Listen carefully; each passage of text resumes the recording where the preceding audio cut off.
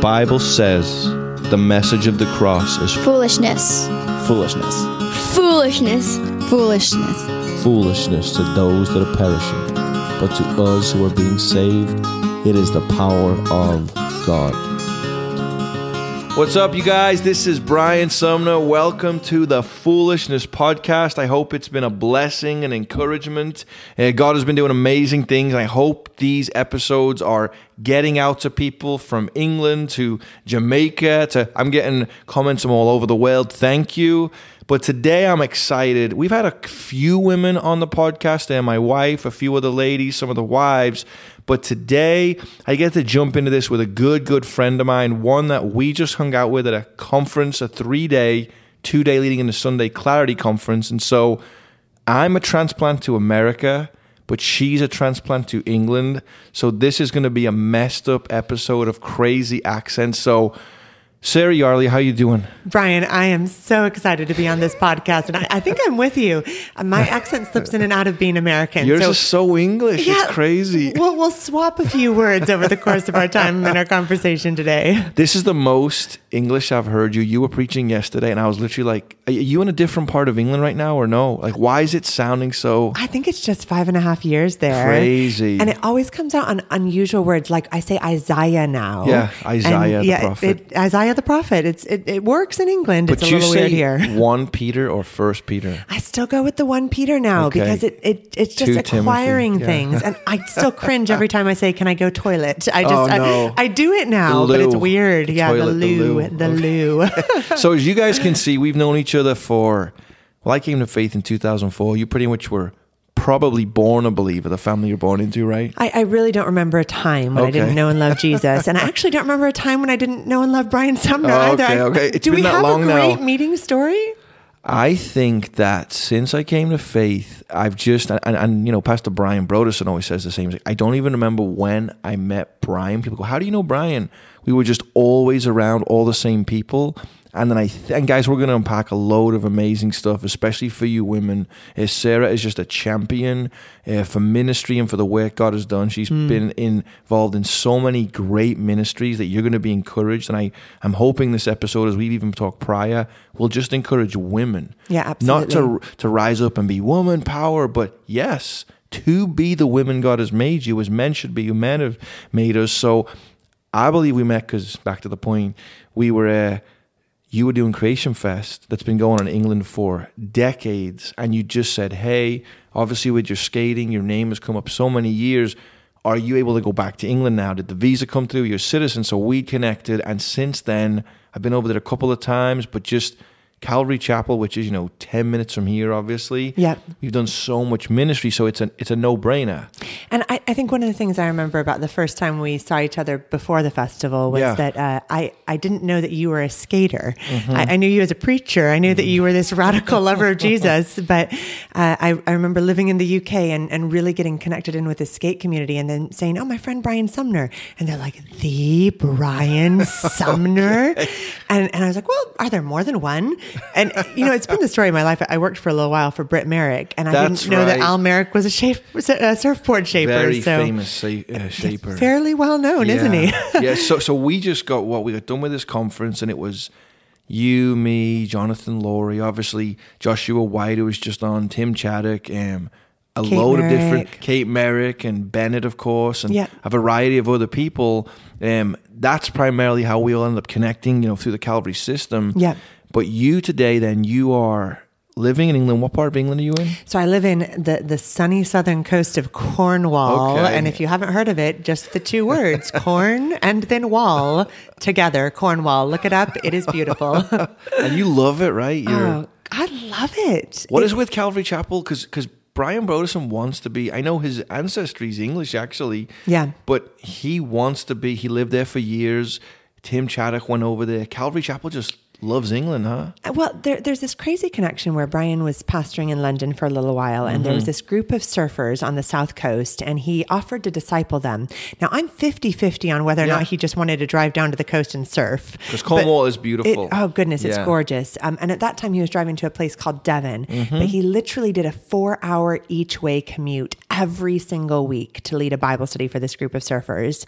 And out of that came this real, just opportunity to say, hey, there's people here who are hungry to know more about the truth than what they're seeing right now. Like Phil and the guys down there. Absolutely. Christian surfers. Yep. So Creation Fest was just birthed as this one day. Wow. Do you remember LaRue? Do you remember the band LaRue? I think so. I'd sing them a little bit of their song, but it would be a gift to nobody. God would like it. That's what I always say. He likes my voice, but that's about it. Yeah. So LaRue came out. They did this one day just beach outreach, and it turned into this festival that's been 17 years running now. So 17 years, and it was so it's aimed in Cornwall. It's in Wadebridge, right? You've got it. Yeah, that's where I live. I literally wade over the bridge every single day. So England is very literal. Cornwall, Wadebridge. I would quote some of the other names of towns and cities, but some of them are actually inappropriate to say on this podcast. They are now. So I know. Catch a Frenchie is my favorite. Catch a Frenchie. Yeah, it's a real town not far from me. That's it. So you're there, I'm here, and you've been raised in this great family of just people that have faith. Obviously, my friend Danny, Bradley work for your dad, and everywhere I go, I was in Calvary all morning. Everyone I see seems to know me and know you, and I've kind of been deeply immersed in this. Yeah. But where are you? Let's start just where you are now. What is going on? You're living in England, and what is your ministry focus? Who are you under the covering of? Yep. Calvary absolutely. Still, right? Yeah, so in the UK, I lead Creation Fest, which is its own charity over there. It still have some incredible deep family and other ties to Calvary, which has been a huge part of my life background, place where I met Jesus and forever family there. Day to day, what that looks like is that we're an evangelistic focused ministry. So we just want to, in the words of our mission statement, celebrate the good news of a God who loves us. And there's just people who don't know that there is a God who loves them, and that message has been life-changing, as you know, for you and I, and we just believe that knowing that changes everything about our lives.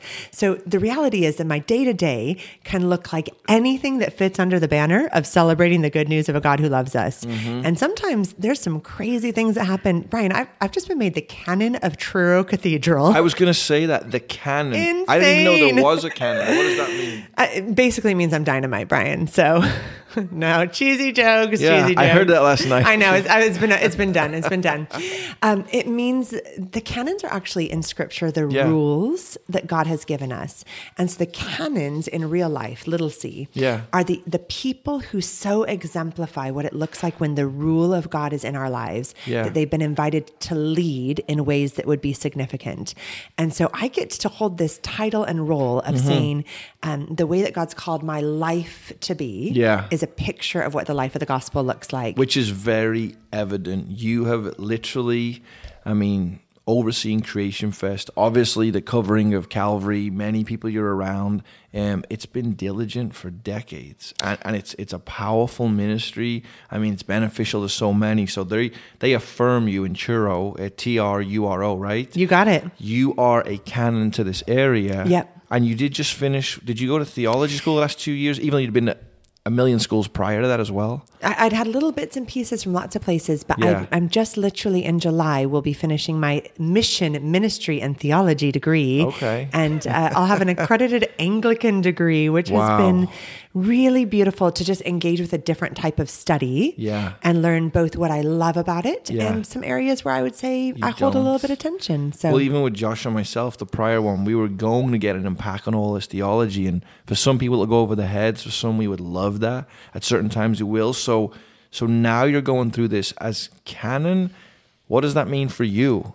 I think what it means for me is that I've been given this space to hold a little bit more of a public role than I would have otherwise. And any of us who've walked with Jesus for any measure of time, we know that there is only one hero, and it is definitely not us. Our whole life is pointing to Jesus Christ. Yeah. But also, there are times, aren't there, where God gives us a measure of influence. So you, for example, have this influence in the skating world that I will never have, never dream of having, and my athletic ability would never dream of having for sure. Even though you can do all things through Christ, you're saying that's probably not it, right? That feels outside of the missional call of God and outside of my skill set.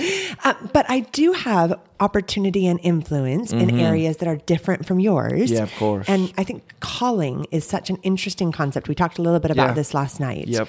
But there's just been these moments where I've recognized God's given me places of great gladness that meet with the world's great need, and that I have an opportunity to have a voice for the sake of the gospel, for the sake of Jesus Christ in places I never would have dreamed of. And being a canon is to me one of those things. And I'll just say in the practical sense, if I'm over there in England, which I was for 15, 16 years of my life, and here comes Sarah, I mean, for one, how tall are you? I'm 6 feet without the heels, Brian, and I usually am wearing some. I know when you came in today, you're like towering over my wife, but if I see you in public, here's this American lady.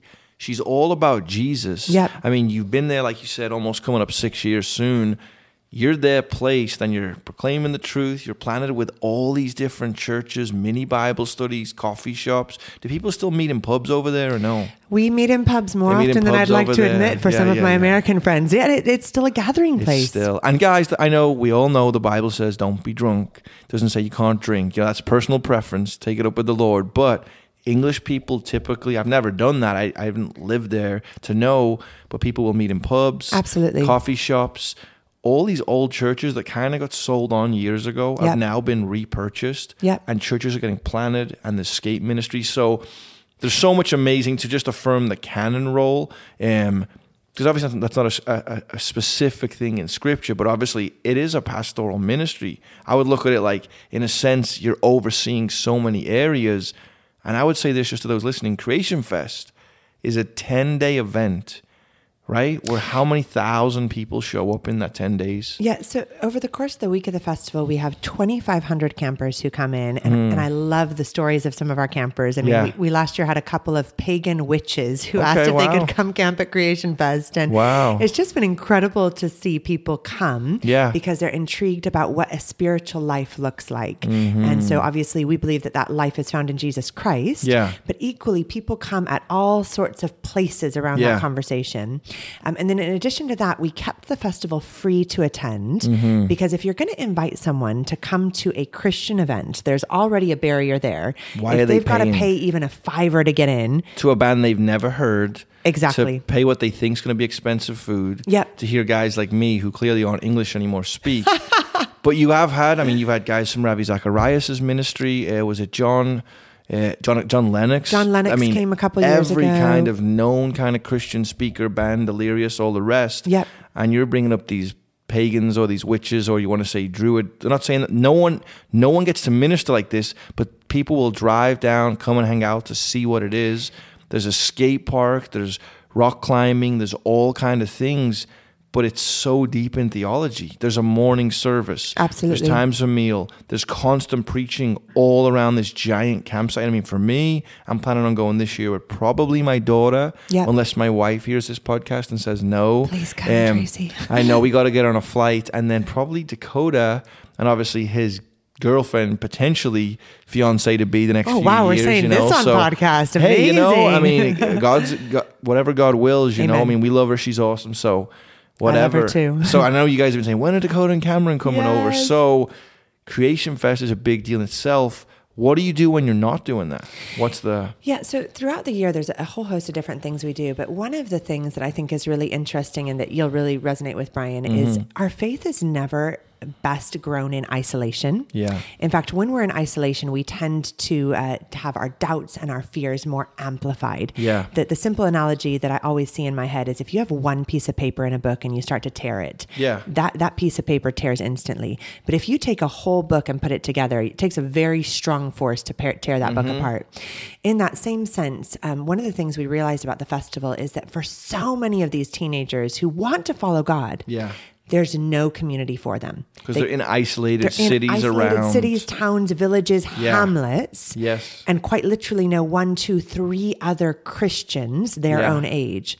And so we've created these monthly gatherings where we get together a group of teenagers. I'm laughing at you saying hamlets. Hamlets. It's a great word, isn't it? She's English for right, Isaac. Hamlet. Because they're broken off by themselves. Maybe their little worship band or maybe their church, but they're not together. They're not growing in wider community. And so we've created these events that are called Glow. And the whole design of them is how can we get young people together, both to meet with God, but also quite practically to meet each other. And we've got one very successful romance that's grown out of that so far. So that's a side note. Who's that? Well, Sam Dix and Megan Wishart. Sam Dix and Megan, if you're listening to this podcast, you're welcome. But separate from that, it's just been amazing. I mean, we would both believe this. Mm-hmm. There is no junior Holy Spirit. Yeah. And these young people, to watch them step out in faith, step into their calling, to be bold to share the message that God has given them has been one of the greatest gifts of these past few years. So that's a huge thing we invest in throughout the year. And then we do prayer gatherings and worship tours and little bits of lots of things to celebrate the good news of a God who loves us. So you're basically raised up through Calvary, Papa Chuck, Brian Broderson, your family, all these men and women that have sowed into you. And over these years, they really affirmed your gifting and calling, which the Bible says your gift will make room for you. And while you even went up to reality with Brit, or did you go with Tim Chaddock first? And I'm going to take that to how you arrive in England and just even the people listening in a moment. But you were part of Calvary, and then did you go serve under Brit first? Or? Calvary for 25 years. Wow. And then when I felt just... But you're only 21. How does that work? I know. Thank you, Brian. All the English guys, when she gets home, You've aged me in reverse. There was a period of time where I just realized I was getting burnt out. And I think probably listeners to this podcast can relate. There's just times where you've kind of burned through all of the energy and emotion that you have. You've seen it all. You've reached out the resources. Not that you don't love somewhere, but it's a different season. Different season. And I went to Brit, who was the man who literally taught me grace. And I just said to him, can I come just serve you? And at that point in time, I was leading a ministry that had a $7 million turnover annually, 25 employees. And I said to Brit, can I be your PA maybe for a little while as a volunteer? And he laughed at me because he thought it was a joke. Who put you up to this? His wife, Kate. Yeah. And I went and met with him and said, no, it's not a joke. I think this would be a healing time for me. And even though it sounds bizarre to have gone from a paycheck to no paycheck and from a place where I had all my community to a new place, somehow in that season that was my burnout time, God just restored my soul. And I feel that Brit personally and the reality churches were a huge part of me just seeing modeled this beautiful intimacy with Jesus, that God calls us to simply be with him. Yeah. And that soaked really deeply into my DNA and was a huge part of my spiritual story. And for those who might be listening, what defined burnout? Where were you? Not with people, persons, but were you just like, okay, Lord, what's next? I've done the Southern California thing. I've got the Calvary DNA through and through. Yeah. It was just like, I'm ready. That was the extent of it. I think I'd reached that point where my work was never ending and it felt like I couldn't see a light at the end of the tunnel. And I think for different people, burnout will look different. It'll have different pictures, different experiences. It might be tied to your work. It might be tied to a home situation. It might just be tied to emotional trauma. But for me, that burnout was mostly related to the fact that I really needed to have a redefinition of who I actually was. And somehow during that time that was away, there was this beautiful worship song that was quite new at that point that just said, awake my soul. And I felt like that time of falling in love with Jesus again was less like the lights came on and more just like waking up. And it was almost as though I had been tossing and turning and trying so hard to make life work. And I found that just in this moment of grace, it was like I woke up to the good news that there was nothing I could do to earn God's favor, and yet that He loved me with all of His heart. I mean, guys, we are going to get burned out. We are going to get tired. I know, Sarah, since you've landed, when did you get back to California? Got back on the 21st of December. And have you had a night's sleep since? Or you're just... Brian, I've slept very well since. Really? Yeah, I have. All I heard you talk about is God's word and burritos and Mexican food, right? Because there's none of that in England. Is there any good Mexican food in England? Gosh, I found one place in London. But other than that, I just say, in Jesus' name, if God calls you to England, recognize you'll have many beautiful gifts, and Mexican food won't be one of them. So you never look at the fish and chips and just picture a burrito and it's just nothing? Ah, gosh, that's such a depressing picture, isn't it? A fish and chips to burrito. I feel like I'd cry. I'd cry. Well, I'm saying this to go back to the burnout point, even because since you literally got here yourself, I mean, Nikki, your sister, all these people, you're going nonstop from like 9 to sometimes 9 at night. I mean, today we're at missions at Calvary where they're highlighting people like myself who do full-time ministry. Yeah. Praise God for that. And then you're coming over here to do this podcast, and now who knows what you're doing tonight, but for people that are listening, they might be already getting burned out. And guys, this is just life. Like, we're not going to get burned out. If Sarah felt this way, she would have a pastor to confide in. Myself or the people around us who would say, hey, go get the whatever is necessary. People like myself too, I need to take that week, that month, that Sabbath. Those are normal parts of life. But from this, is that where you partner? Do you want to speak into that at all? Or just... Yeah, well, just one thing. I do think that as much as God's given me a high capacity and a high load to carry, that one of the most beautiful things he's spoken to me about this last year has been the discipline of rest. And I do believe that one of the constant things that we're battling for, particularly in the 21st century in the culture that we're in, is to quote our good friend, John Mark Comer. Of course, his book's in my room right there. Our good friend, Dallas Willard. The ruthless elimination of hurry. Yeah. And I believe passionately, Jesus was always busy. Yeah. But he was never hurried. Yeah, yeah. And I think of that beautiful scripture. He did whatever it was that the Father was asking him to do. And from that book, there's this quote that margin is the space between our load and our limits. Yeah.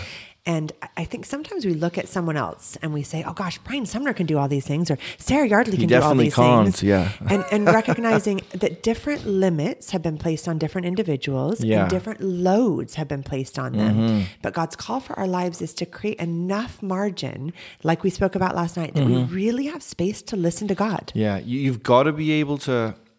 And I challenge this. Even when I talked to Josh White, I said, the danger sometimes with people is we're going to have all these extra biblical ideas and we're going to create our own almost mystical, new age, different gospel. But the reality is, no, we need, and I said this yesterday when we were, I was doing a panel with your brother. Yeah. We were talking about business of all things for me, but it was really, what is the call of God on my life? Yeah. And the point is that there's exactly enough time in the day. Sarah Yardley is gifted in exactly enough areas, and you should be able to be a good steward and navigate that so you don't get burned out. And you've heard it said for years in the church and in business, put that plate with all the food on. If you're going to put something on, you're going to have to take something off. Yeah. So here's Isaac driving down, today to the podcast. Praise God for this man and sacrifice. Amen. You guys be praying. He brings his family. They're down at the beach. They're going to hang out. But if this was... hey, we got to do one Tuesday and Thursday, I'm going to burn him out. That's not what we're going to do. Yeah. We've got to trust in God's timing that as we put these out, as you do a conference, as whatever we're doing. So guys, ministry is an absolute blessing. Use every time and redeem it. So into your story, how we try and weave this. Yeah. How do you end up with Tim Chaddock then? Is he a part of Reality Carpinteria, or he's... So Tim and I have been friends for a long time. I actually famously crashed his wedding, which is just a fun... Doesn't sound like a Sarah Yardley I know. I'm kind of sad I have to say this publicly. I was homeschooled with Tim's wife, Lindsay. Okay. And so, I mean, epitome of cool. We were the homeschool kids together. We went to homeschool prom together, which was just a real classy But that was moment. back when homeschool was probably weird, right? Because in England, whoever's homeschooled, like, what is this? Exactly. You live in a cage and you can't go outside. Where now it's like everyone's homeschooled. Now there's it's all hip. kinds of curriculum. It's cool. I missed the hip phase. Yeah. I was still in the it's kind of weird phase. So I keep begging my wife, do a homeschool episode, because so many mums doubt, they struggle, have a couple friends on and just talk. And it'll give people peace. So you were homeschooled with Lindsay. Homeschool with Lindsay. She and Tim met, crashed the wedding.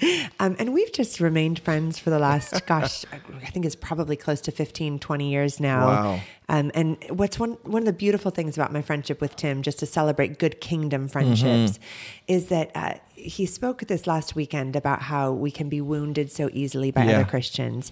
And I wrote down as he said that, but my best friends are the ones who know my scars. Yeah, yeah. And the reality is, yes, we can be wounded and hurt by people. Yeah. But also, I have friends like Tim who know not just my victories, not just my beautiful moments, but they genuinely know my scars as well. The defeats as well. Absolutely. At times even. And I'll just say that Tim and Lindsay have been that kind of kingdom friendship to me, where they've cheered me on, they've held up my hand. We live 5 hours apart from each other in England, but he genuinely feels like a brother in the faith. So that's what I was going to say. That's like a brother and sister. And you need those people. You need people that, not that you should go around cussing about stuff, getting mad about stuff, but there's a reason there's a book of Lamentations. There's the story of Job and Jeremiah, the weeping prophet. There's a reason the Jews are weeping at the wall today. As Christians, we go through these. I mean, Kate Merrick's whole journey of, sadly, but in glory, losing her daughter, of a sickness and an illness, and that's that. This is Christianity for us. You need those people around you, the brother and sister. So you crash the wedding. It's not really crashing if you just know her, your sister, basically.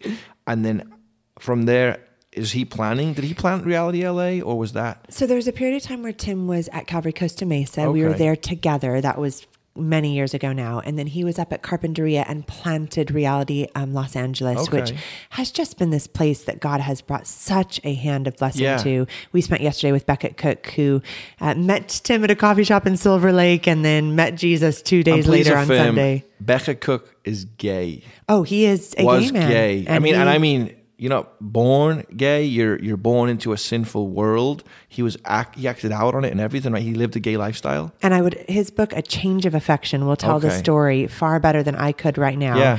But I was with last night a mutual friend of ours, Stephen. Yeah. And Stephen Baldwin. Yeah. Stephen Baldwin, who I've known for many years, and I came to faith, showed up at the conference. Yep. And I get told we're like doppelgangers at times, which is funny and kind of scary, and our eyes and stuff. But then he was actually under Pastor Tim at Reality, which I was like, praise God for, because celebrities, sadly, get sucked in by these kind of controversial preachers who don't step on your toes. And to know that Stephen was sitting under Pastor Tim was like, you've got to go now meet Pastor Brian Broderson. I hope you know Sarah. Go get connected tonight. So anyway, there's Tim doing Reality, Stephen. Yeah. And Stephen was just telling this beautiful story of Beckett coming up to the front to pray with his perfect chino sweater and his linen trousers. And when the residue of maybe his homosexuality was still on him. And it was he just said, I looked at this man and thought, this man loves Jesus. That's awesome. And Beckett's whole story is exactly that. This man loves Jesus. But the title gives away a spoiler alert. He had a change of affection. That's the title. That's the title. And it's just one of the most beautiful. Well, you're going to have to fill me in with him, because I want to unpack those things on a podcast. But you must have him on a podcast. Well, didn't he make fun of Tim sitting in a coffee shop with all his theology books? Mocked him for sitting there reading the Bible and a pile of theology books. And then Pastor Tim says, here's an open door, begins to engage this man.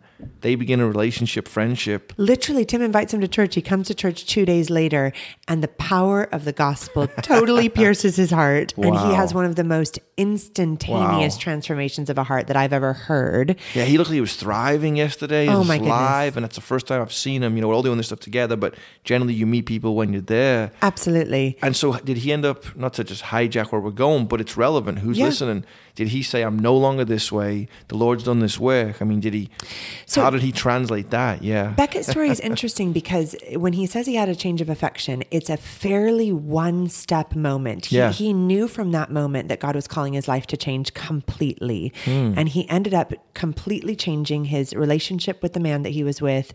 And the book, again, tells the story better than I will. But he had a radical transformation. A comparable book, and another really good friend of mine, again, we're sidebarring, but it's a good one, I think. Yeah, we could talk about whatever. We can talk about whatever. It's kind of my podcast, and Isaac's had to say as well, because we're all, and it's the Lord's, Amen. My friend David Bennett has written a book called A War of Loves. I think I've heard of that. Sometimes you just set two stories next to each other, don't you? Because Beckett's story is so instantaneous and such a transformation, such a Saul on the road to Damascus moment. But we don't always have those lightning flash moments where God gives us complete clarity for the rest of our lives. Yeah. So David's story, which is called A War of Loves, it literally has a tug of war on the cover. I could tell his idea, because his is an instant change, but but this guy's navigating through. And David meets the Holy Spirit in a gay club in a way that is absolutely astounding. Wow. But then his book tells the story over 3 years of this tug of war of loves. And the way that David tells that story, I would recommend it to anyone who's just saying, to read anyway. I want to learn how to love Jesus Christ. Just a phenomenal, contrasting but similar story of what happens when we meet Jesus Christ and what that does for our sexuality, how that's defined. And if people say, Brian, where are you? I love what they were all saying on the panel. Even for Joshua White, I think he's even checking in live when he's in the airport. Yeah. But his point is that the sad thing with Christians is we don't affirm what we say we believe. So you'll encounter a gay couple or lesbian couple and you'll like be lukewarm in what you're saying. And they look at you like, doesn't this person just want to be straight with me? Where he's like, no, this is what the Bible says, but I love you. When his neighbor came over to Joshua's house and was like, so, you're a preacher now? You're giving this guy counsel? Yeah. Well, I'm gay. What do you think of that? Am I an abomination? And he's like, well, yeah, but so am I. And the guy's like, I don't even know how to respond to that. And they began a friendship. Yeah. If God's word is true, God's word is true. But anyway, that's the point. So then you end up going and serving alongside Tim. He plants Reality. So we've never had the great joy of being in the same place together. Wow. We've just been good friends for many years. So it was Brit, and then before... So I worked with Brit, and then actually when I left Reality, I did a round the world trip. We went for 6 months to 34 countries, had just this phenomenal adventure. Yeah. And I had a couple of news flashes during that trip. The first one was, not everyone loves Jesus. Yes. I was a good Christian kid. I thought everyone I knew knew once Jesus. You leave Costa Mesa, not everyone loves Jesus. Not everyone loves Jesus. Second news flash, not everyone loves America. That was a big one for me. Or Americans. Or Americans. Typically English people were more like, you guys are... proud and you speak very slow and you think everyone else is following you, which is kind of true as far as the speaking slow and the following. I don't think we're born into sin, so I guess we're all proud in that sense. So and I think in so many ways I was oblivious. I was oblivious to how... You're like, hi, everyone. Like, what's wrong with this American? Here I am in Eastern Europe, this area shrouded by doubts and questions and poverty. Nietzsche and I'm just like, hi. And sadly, that was me. But that was awakened. That trip woke you up to the rest of the world. The rest of the world. And the third thing I realized is I didn't even have a vocabulary to speak to people who didn't have a Christian background. Mm-hmm. And so those three things really came out of that journey. And a little side note that came out of that journey is my sister met her very handsome husband in New Zealand. So we just had fun adventures all over the place. So that was the whole. And then so Tim ends up going to England. So I actually went to England the year before he did. Yeah. I traveled the world, went back and worked at Calvary Chapel, Costa Mesa, yeah. led missions teams for about 500 young people, yeah. got to see some tremendous things there. And then summer of 2014, just had this kind of cataclysmic series of events. Chuck had passed away, yeah. which was the end of this era at Calvary Chapel. Jesus moving to this guy, then preaching the word.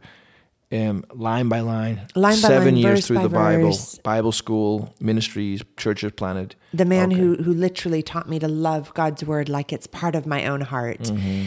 And we were in this huge season of transition. And I go over to England, summer of 2014, just thinking I'm going to go for the summer. I've got my little suitcase of summer clothing. And Phil Pachonis, who'd led that ministry for years, we've been praying for his healing and just praying so expectantly that we never thought God would not answer with a yes. And I land in England and wake up to the news that he's died. Mm-hmm.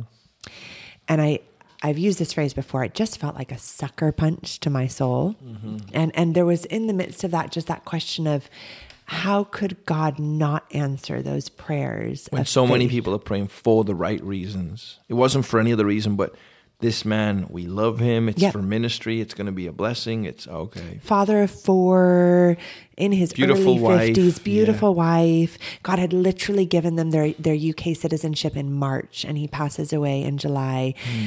And just, we went into this season of asking, what is God doing? And made plans to close down Creation Fest. That was the plan. It would be the last year. We'd have a big memorial service. We'd do that final year, and that would be the end of it.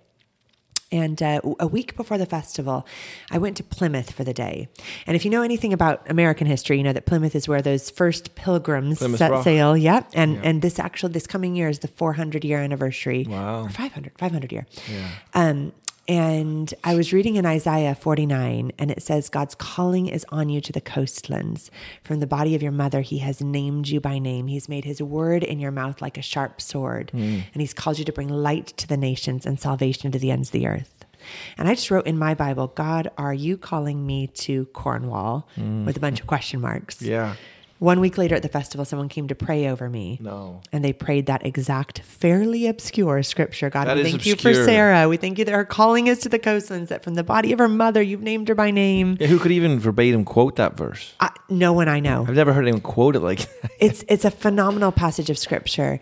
And it felt like the question marks in my Bible were going to change to exclamation points. But I went backstage, and Brian, who's my pastor, who you know well, Brian Broderson, turned to me and said, I turned to him and said, I think God's calling me to stay in England. And he walked away because I was a huge part of what God was doing at Costa Mesa, and it wasn't necessarily an easy thing for me to leave. But the next day, 'cause sometimes it takes a day or two. So he walked back? Yeah, he walked back. And he said, Sarah, I think God's calling you to stay in England, and we're going to provide all the financial support alongside Calvary Fort Lauderdale and a couple of other miraculous things that happen for you to stay.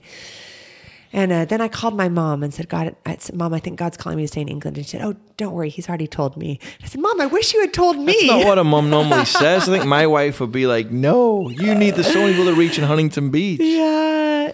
And I called every member of my family, and they all said, and there's 13 of us, and we don't even agree on where to have lunch.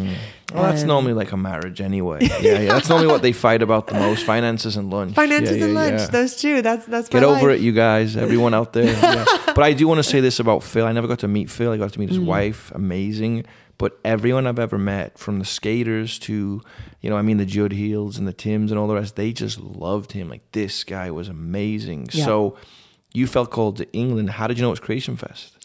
So because the calling was specifically around Phil's passing, it was almost as though there's this moment where a mantle is passed over. And I was the unexpected choice because it was a surf and skate ministry. I neither surfed nor skated and still surf very poorly. Okay. And You're skate trying, though. I try so hard, Brian. I try so hard. But when Britt Merrick has been your pastor, there must be some anointing that trickles over. You would think. Okay. He took me to RingCon last time I was home and brought me a board to surf, and I was too embarrassed to get in the water because it turns out territorial. I'm a big fish. Up yeah, there. I'm just still quite poor at it, and we know what our gifts are, don't we?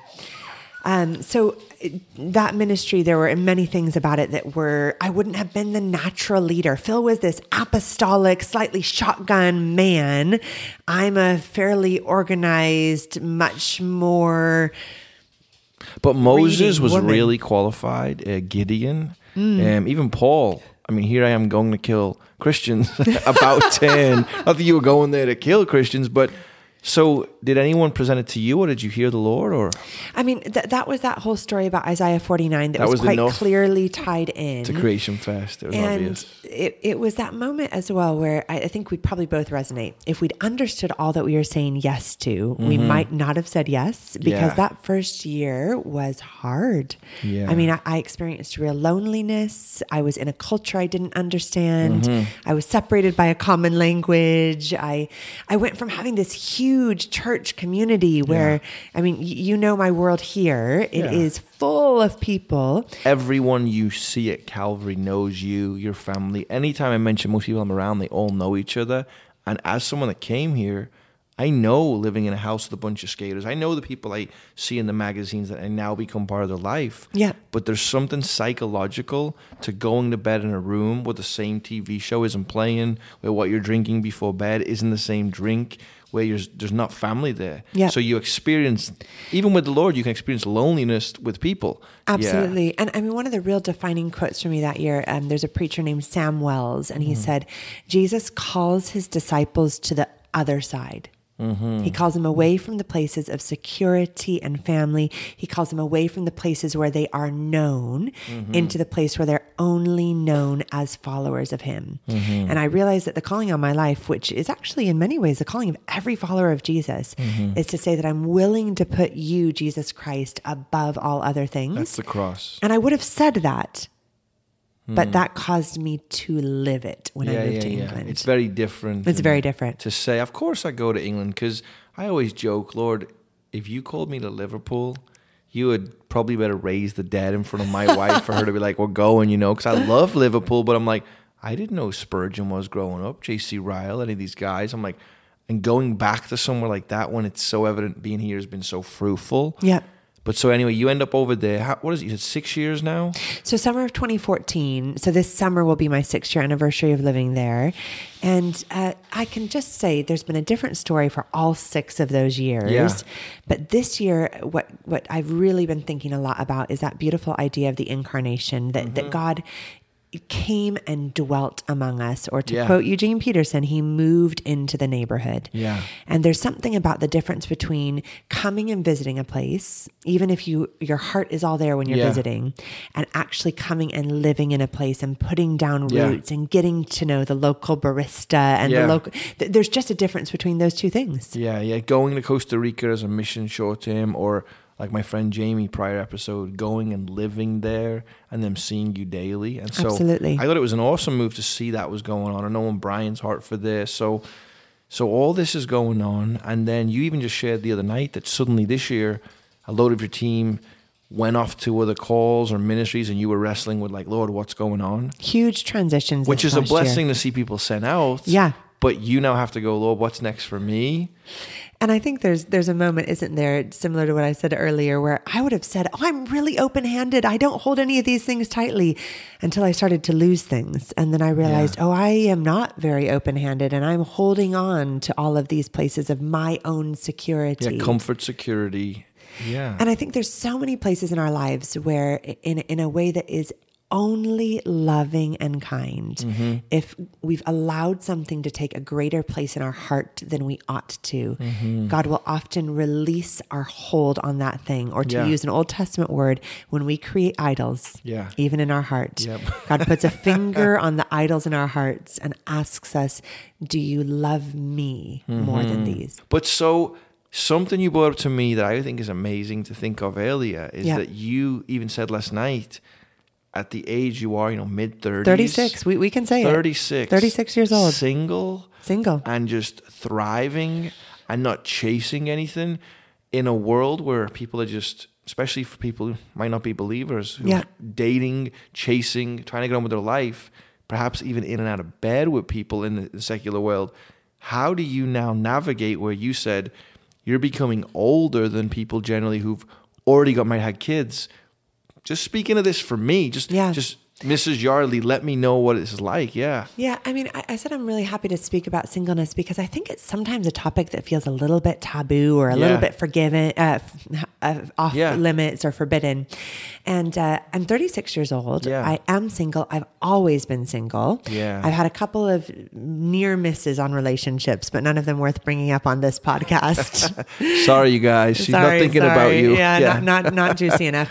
But the reality is that I believe there's a real lack of celebrating the joy of singleness and celibacy. And those two things aren't always associated both in or outside of the Christian world and faith.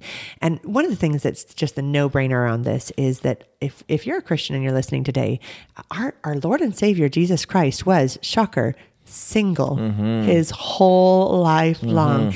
In other words, his time and attention was completely given over to what his Father had called him to do. And I love and champion the marriages and the families of my dear friends. You wouldn't be here if the marriage of your parents didn't exist. Exactly that. And my We're family. Thankful. Yeah, my family are my best friends. I love family.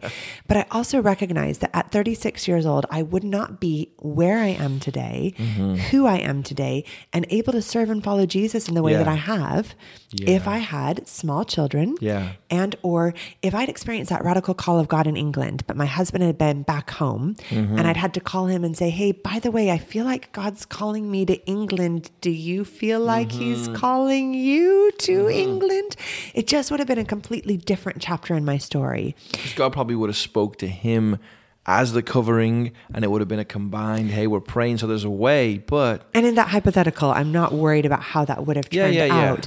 But I just recognize God's given me such freedom in my singleness, and that freedom is genuinely all sincerity in my voice, it's a gift. Yeah. It is a gift to be a single woman whose life can be wholly dedicated to following Jesus. And so if you're listening to this today and you're single, what I would just say to you is, amen. Yeah. Hallelujah. Yeah. Find the joy in that and look for every opportunity to let your life be held open to what God might have for you. And you're not, and just even a minute ago, I hear Sarah saying this, like, oh, I get to do this and do this. She's not chasing this lavish lifestyle of I get to go live this life. Also, she's a believer, so she isn't out there running around with men. You've set yourself apart. 1 Corinthians 7, you view this season of your life as a gift. And we've always joked, I've had friends, I'm like, oh, have you ever met so-and-so? Like, oh, is he tall? Like, you almost joke, like, am I matchmaking? And I'm like, let's go get Sarah a husband, but it's God's timing. You know what I mean? It's like when God does that, if he does,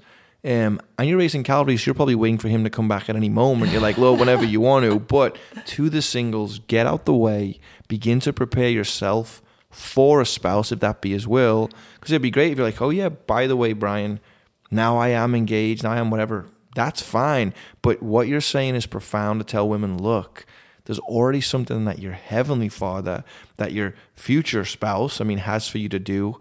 Just start there. Your serving will make room. It'll show you where you're meant to be. And so. And something I think for both men and women is just that there's this beauty around genuine kingdom friendships. Yeah. Where we're able to say that I don't look at every single man and think, ooh, could that be him? 6 feet tall, potentially. There's this beauty about saying our relationships for the sake of God's kingdom should not be overly sexualized. Because I have some of my best friends in the world are men. And if I looked at every man, and if every man looked at every woman as a potential you'd be target, in sin already, and then all over the place. And we've mentioned over the course of this podcast some incredible men who are some of the best friends of my life. And something we may touch on later is that men have been those who have cheerleaded and opened doors and created opportunities for me. I'm so thankful for the men God's brought into my life. Affirmed you as a woman. And have just said, we see God's calling on your life and we want to bless and open doors for you. If I limited my friendships with men, with the opposite sex, to just be about my romantic future, I'd be limiting what God wanted to do. Well, you've got to think, even me, I don't even know how many times have we had women on just as women to talk. And I don't say that to have anything against women. I'm like, we can do whatever. This isn't like what's set in a certain standard. But for me to be like, Sarah, you've had this crazy decades of ministry. I know it's going to bless women. That tells you I'm affirming the things God's doing. That's telling you the community of men around you are affirming that. And for me, meeting women who feel called to certain positions and whatever, I'm like, the Lord's the one that gifts you. The Lord's the one that the Holy Spirit's at work in you. However I can set you in places the Lord has.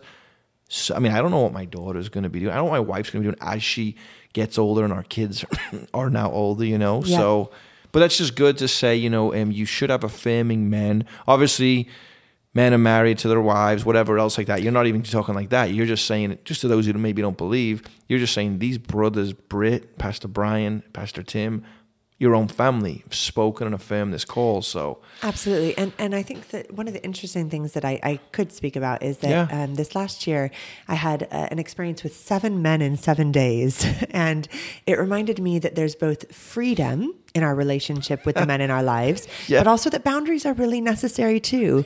And lest this sound more scandalous than I've already made it sound. Like it could have been a bad book or something. It's a horrible book title if so. I did have a series of just different moments where I was reminded, on the one hand, God's given us freedom. These men in my life, I want to treat them like brothers. But also in this series of events, there was a married man who wanted to spend time together. And I just had this moment of saying, nope, that actually there is no space for that. There was another man I invited to church. We went on a walk on the beach and it ended up just going the wrong direction really quickly. And I had to say, I've got to go. This is funny. The reality is, I could tell 7 stories, but we'll cut it off. We don't have that long on the podcast. It just reminded me there's freedom and the men who are in my life, God has given them as a gift, but also there's honor and respect and boundaries. And it's between those two tensions that I believe we're called to live in our relationships with the opposite sex. Yeah, because even when I joke with, my children, I say, you treat the older women as your mother and the young women as your sisters. Absolutely. So do you want to make out with your mom or your sister? You're like, I'd hope not. And I'm not being legalistic here. I'm just saying as a joke, hey, treat all the women with respect, especially if you're someone like Dakota. You're not married yet, so even for your girlfriend, we all know each other, so it's funny almost they're courting, and whether you want to say dating, whatever, there's accountability, but that's between them and the Lord as well. I can't tell 18 and 19-year-olds what to do, so... And our culture today has lost, I think, in many senses, the honor and value of marriage. Yeah. And the honor and value of a relationship that's a lifelong commitment of love. Yeah. And so I want to be the first to say that for anyone who's in my life, I want to celebrate those lifelong commitments, and I want to model it in such a way that says I've got deep and beautiful friendships with men who are married, and I'll never have friendship with a married man without knowing, honoring, and respecting his wife. Amen. And that's something you've set apart. That's already set apart in the Word of God. Absolutely. And that should encourage people. Maybe even people getting convicted now. Like, where am I going? Where am I stepping into? What's next for? So all of that, what's next for you right now? You leave when? I'll fly to Florida on Saturday, and whatever day this podcast comes out, it'll be the Saturday in January.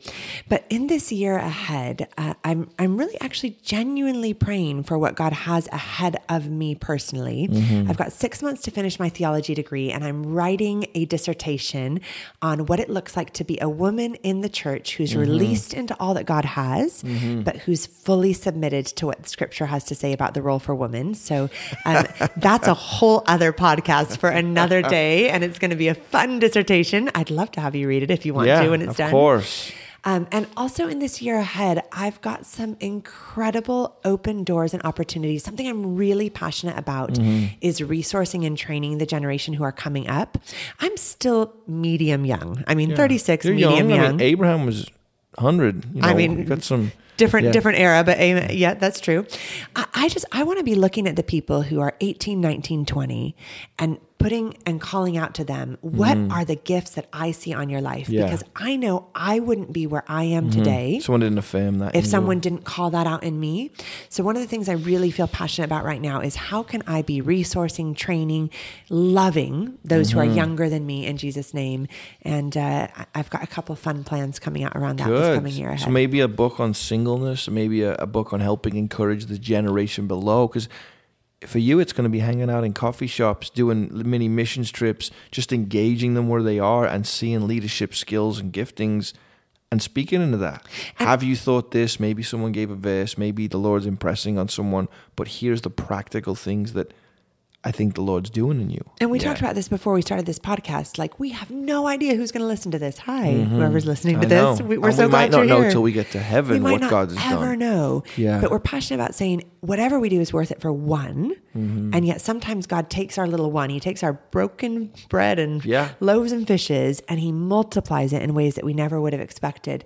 So I think my whole mindset for this year ahead is it's worth it for one. I'm speaking to one person right now. And of course, God is going to multiply that. God is going to, he scatters the seed anyway as we go. And we're going to, we joke, but Orange County is like the Bible Belt to me. I was at 3 different churches this morning, just driving through, picking up people doing stuff. We're doing a podcast about Jesus. No one's trying to kill us. You know what I mean? True. Whatever's going on. So we are spoiled and blessed, highly favored to be able to continue sharing this. So for you right now, even to women, what books would you speak into 15-year-old Sarah or potentially, well, not a 50-year-old Sarah, but where would you even say, here's the things that were very relevant in my life? Yeah, I'm a big reader, and Brian, you know that I'm passionate about saying that these kinds of resources for reading are hugely valuable. I will just commend the Church of the City podcast from John Tyson, which particularly for women, if you're wrestling with what's my calling and how do I walk in it, his messages on women and in that controversial Jesus series, women and gender are both phenomenal. There's this idea that he picks up on about the fact that if we don't work together in unity, then we don't release or restrain the best in either gender. So the idea is if you've got a group of guys who are in a pub and a woman walks in, they sit up a little bit straighter and stop joking in the way they did. Equally, sometimes if a woman and a group of women are potentially gossiping around a table and a man walks in, they might stop that as well. And there's this beautiful picture, I find it beautiful at least, that the best in our genders will both release the best ministry, but also restrain some of the worst of our character simply by the way that we interact with each other. Yeah. So that's a phenomenal podcast on that series. Would really recommend it. As far as books, I mean, I don't think that book reading is gendered. If you're wondering what it looks like for a woman to lead well, I love Kathy Keller's book on Jesus and gender. I love John Dixon's book, Hearing Her Voice, a biblical invitation for women to preach. So there are certain books that at least do gravitate towards that girl who's like, I've never even thought of this. And then they're going to go get a few here and be motivated. Yeah. But if you just want to kind of start the new year with something that's going to encourage your soul, I'd recommend Here Now by Kate Merrick, really good friend of mine. It's all about practicing presence in the presence of God. And Placemaker by Christy Purifoy, which is really about blooming wherever it is you're planted. Oh, and The Next Right Thing by Emily Freeman. That's right. I think sometimes we're distracted, and the next right thing is just about the beauty of listening to Jesus for what the next right thing is, and anything by Ruth Haley Barton. And I could keep going, but that's enough for right now. Yeah, and of course, we're affirming it's always the word of God. If you don't know that by now, obviously, but you do have these champions that come in and speak to you, and the verses that spoke to them, and the things they unpack, and the journeys they went through. So, okay. And then how is just back to England? What date you're heading back? So I'll fly back to England on the 18th of January and get to be part of actually my first night back. We're doing this live debate in a pub with one of my friends who's an atheist and has a podcast. He'll be discussing faith and whether or not you can be a good person without God with my friend Ruth Jackson in my local hometown pub. So I'm really excited about that. Just a fun space to have a really honest conversation. And people will be drinking while this is going on. Yeah, there will be so copious. Some of the angry, atheists or Christians, I guess. Hopefully they're not, but they could get crazy. Yeah. Yeah, it'll be a really beautiful collision of lots of places in my life. And so that's my first night back. Yeah. And then I go back into a week of some really significant transitions, actually. So if you're listening to this and you're a person who prays, would love for you to pray for me. Pray for Sarah, New team coming, some team leaving, and just that kind of transition and handover. And then the year ahead has some really fun study, preaching, travel, and outreach adventures. And then 1st through 7th of August, Creation Fest 2020. Yeah, I'm planning on going. And this year I'm just going to say, hey, who needs to go? We can rally a team, fly over, bring, I go over there, we do some marriage stuff, some preaching, some local outreach. It's a beautiful countryside feel. If you've seen Downton Abbey, it looks like the fields and the animals. And if you've seen Poldark, that's filmed there. And Doc Martin, a couple of those series are filmed right there in Cornwall. So there's a gorgeous coastline alongside some real interesting opportunities to think about how do we creatively speak about life and faith in the 21st century. Life and faith. And then is there anything else you want to just leave with us? Any thoughts? Or I'm sure you're probably ready for a 2 days sleep. Brian, I am actually probably going to take a nap after this podcast. Now we're going to crash. Yes. I think I'll just close with saying there's so much of my life and my story where I thought I needed to work hard for God to love me. And if you're listening to this podcast, whether you know Jesus or you don't, I would just say this. There is nothing that you will ever do that will change the shape of God's love towards you. Yeah. Like, may you just rest in knowing you are loved.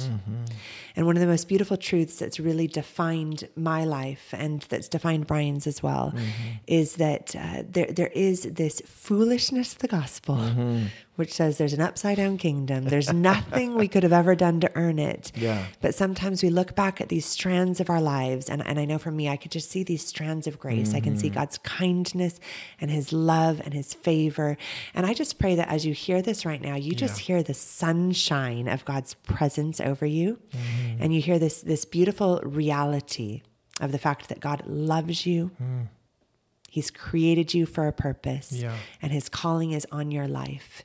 And so my prayer is that whether you're listening to this and you know him, that you'd know him and love him more. Or if you're listening to this and you've just been intrigued by thinking about what it would mean to follow Jesus Christ, that you might just even now, today, say, God, I want to know you. I want to know this kind of love.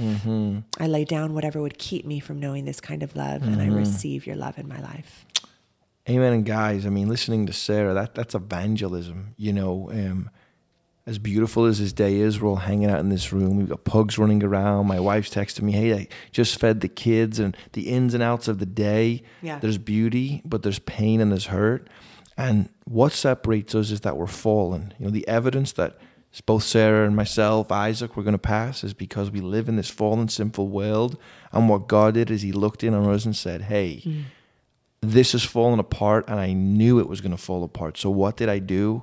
I prepared in advance that my son Jesus would live this life. Brian, Sarah, Isaac never could. You never could. That one lie, lustful thought, even getting mad that we're talking about God. And we can go into that, but you already know this. Yeah. There is no one who's good. We could just end the debate right here, but you got to go and pack that in that pub. But what God did was he basically took you off that cross and put Jesus on, and then he attached your sins to him. And the Bible says of Jesus that for the joy set before him, he went to that cross. He looked at Sarah as a child and held her hand, and he went on that cross and he died in her place, and he did it for me. And I came to faith in 2004.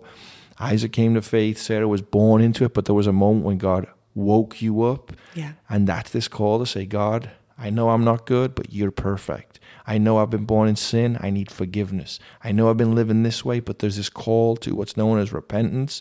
That means I'm going to about turn. Yeah. And as we begin to live this, I love what Sarah said, we're not saved and redeemed and set apart. All those churchy words, but they're Bible because we add anything to it. He does it all because he loves us. And Amen. so you can cry out to him if he is dealing with you, if there's tears, if there's not.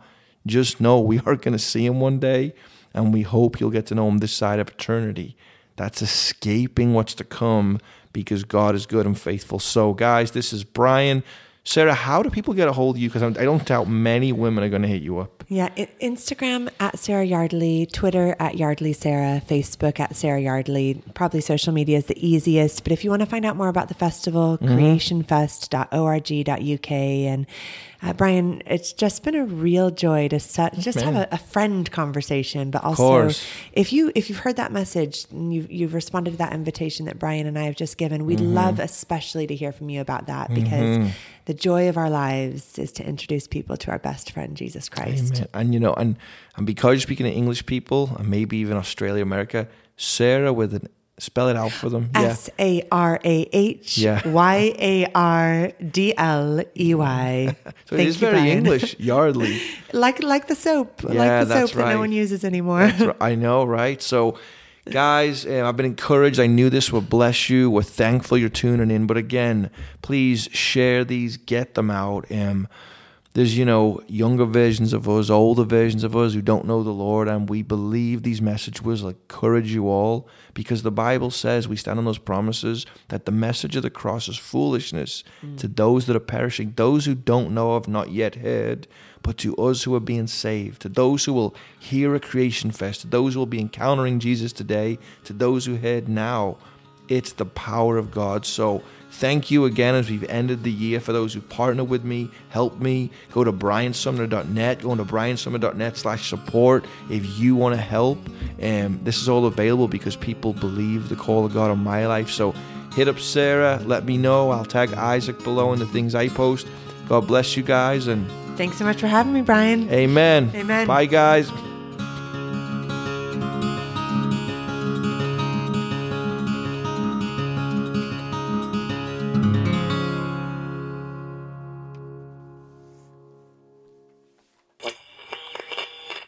This has been brought to you by the One Story Podcast. Schneider.